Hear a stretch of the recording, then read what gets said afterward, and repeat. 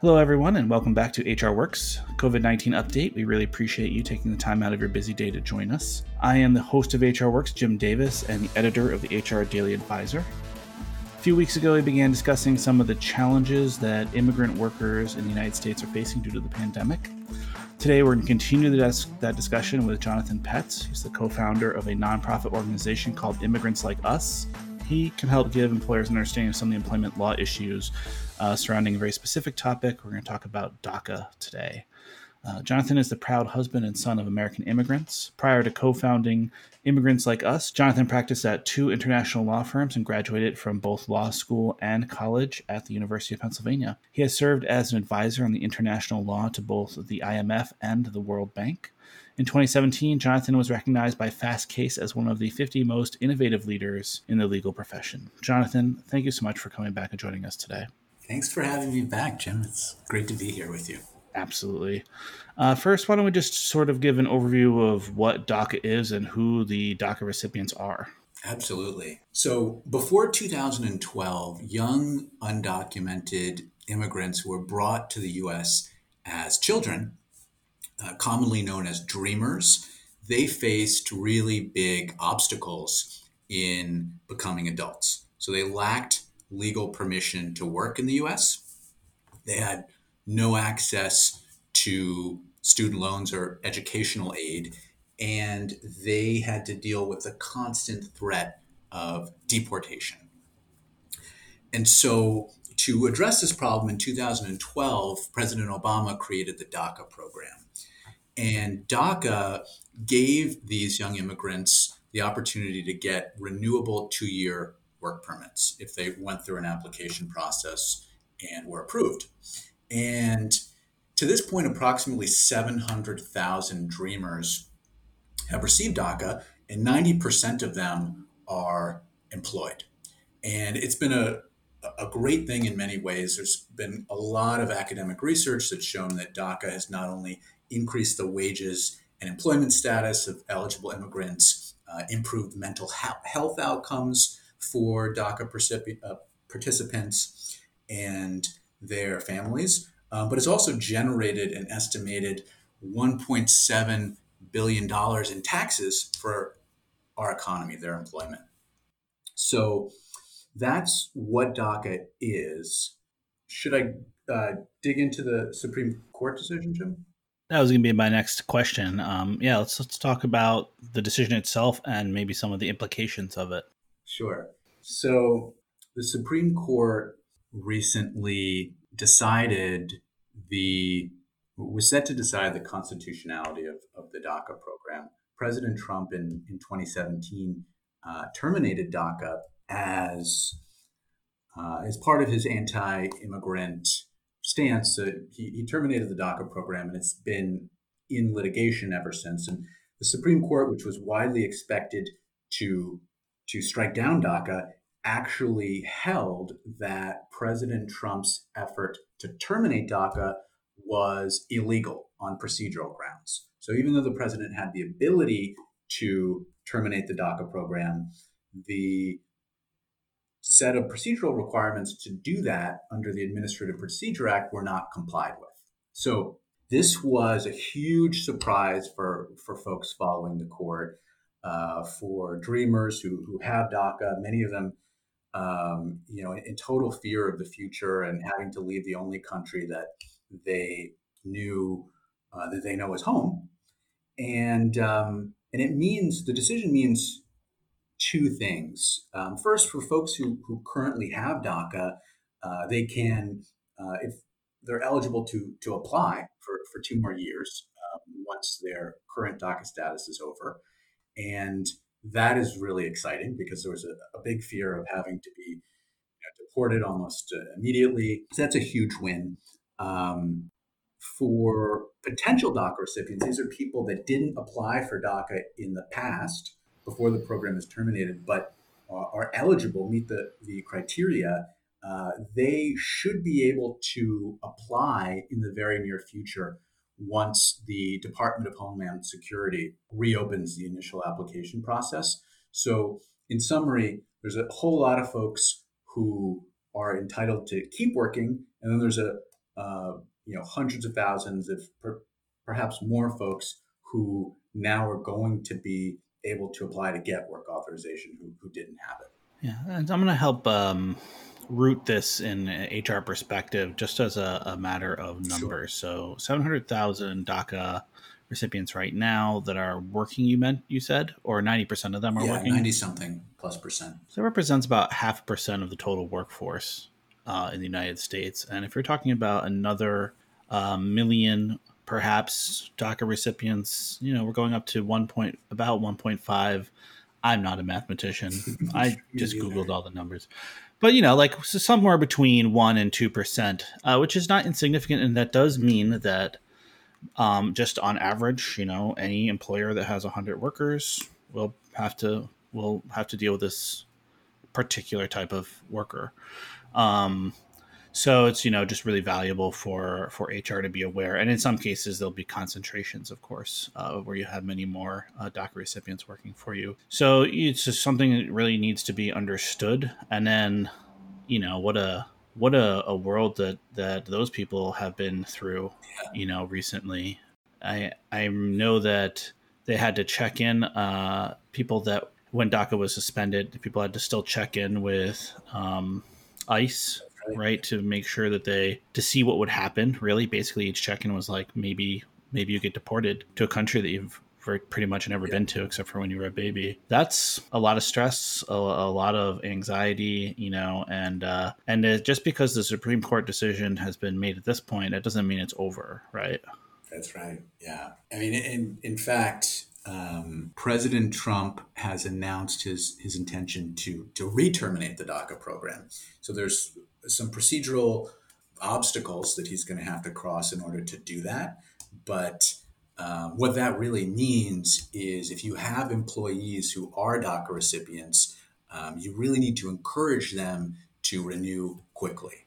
Mm-hmm. My understanding is that, I don't know if we want to get in the weeds with this a little bit, but my understanding is that the Supreme Court decided he didn't have a good enough reason to suspend the program. Is that right? Yes, that is right. I would characterize it a little bit differently. He hadn't clearly explained his reasoning enough. So the Supreme Court didn't say that the terminating DACA doesn't make sense. You can't do it. What they said is, in order to do it, you need to provide better reasoning, essentially. This reminds us all, of course, of the travel bans. There were, I think, 3 travel bans that didn't meet the legal requirements to be considered before the Trump administration finally got the language down well enough for it to be passed.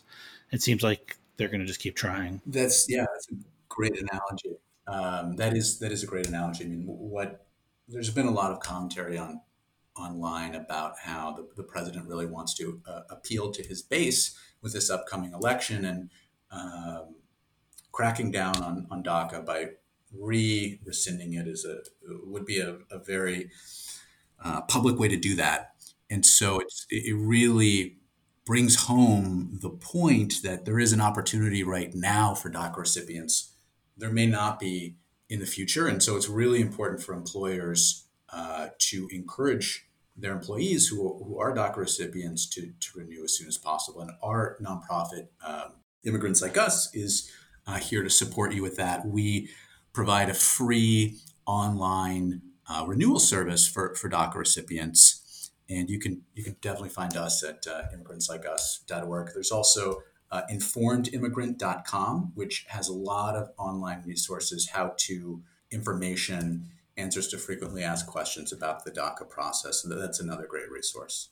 I imagine, and help me understand this a little bit, that there's probably some compliance concerns around identifying people that are DACA recipients, or would employers already know that?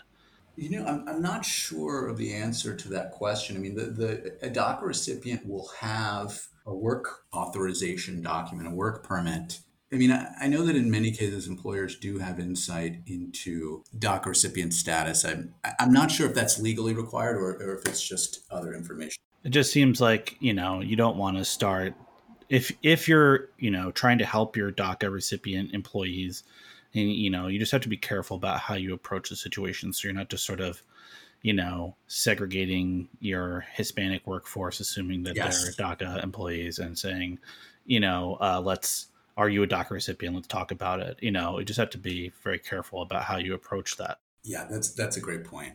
So, and these people that are in this situation clearly need support. Let's talk about some of the ways that HR and employers can support them. Sure. So one one option is funding filing fees for DACA recipient employees who are eligible. It's a $495 filing fee to renew DACA status, which is not immaterial for many folks in this pandemic era where financial resources are so scarce. So paying for filing fees is something that many employers are doing and is commendable. Another thing is if you have a in-house attorney or any immigration attorney that you can trust to provide advice to folks who are going through this. Many DACA recipients the percentages vary, but probably over 10% of DACA recipients actually qualify for permanent immigration status, like a family-based immigration application, but have not applied. And so giving them that advice is really valuable. In addition, getting politically active. So there are upcoming letters to Congress which will call for them not to touch DACA again in employer-based letters, and you can sign on to those letters. If you have contacts with Senate Republicans, your community, you should reach out to them and urge them to leave DACA alone, not to support efforts to rescind it, because that is really important. And then you can do a lot to highlight your company's support of DACA and of Dreamers online. So you have a company blog, you have social media accounts, and you can film videos of company leadership speaking Mm. about your company's support of DACA recipients and how you stand with them. And that type of leadership, I think, not only goes a long way with your DACA recipient employees, but also all of your employees who will notice that you're really looking out for the folks at your company who are in the hardest spot in these pandemic times. Those are great suggestions. It's just important to remember, and I know we talked about it a little bit earlier, but I think it's something that gets lost is that by any other metric, these people are Americans. That's right. They speak English. They have been here for as long as they can remember in most cases, or in some cases for as long as matters. Their friends are here, their family are here, they went to school here, they worked here, they pay taxes in the community. These are the people that are just like everybody else, and they have absolutely every right to be here. It's not their fault that whatever was happening in their home country happened that caused their parents to leave and come to the United States with them. They had no agency. And that's always been that argument on the other side is like, well, they don't have to come here, right? When you Right. hear people that are anti-immigrant speak, uh, that's what they're always saying is like they had a choice. They could go to another country, those are some of the more reasonable arguments that they make. I should put it that way. And in this case, these people didn't have that choice. What are you going to be a 6-year-old and say, no, mom, we can't go to the United States because we, we'll be illegal immigrants and one day someone might take away my future. It's like, it's really important for everyone to remember that these people are in a very delicate position because of the machinations of fate, not because of any of their own decision making, and we should support them as best as we can. Yeah, absolutely. That's a really powerful statement. Nobody, when they're two, is planning life decisions. Should I stay here? Should I go someplace else? It's really true that dreamers who are DACA recipients really do lack agency, and that is a really important point for employers to remember, and not being judgmental and in supporting folks during this tough time.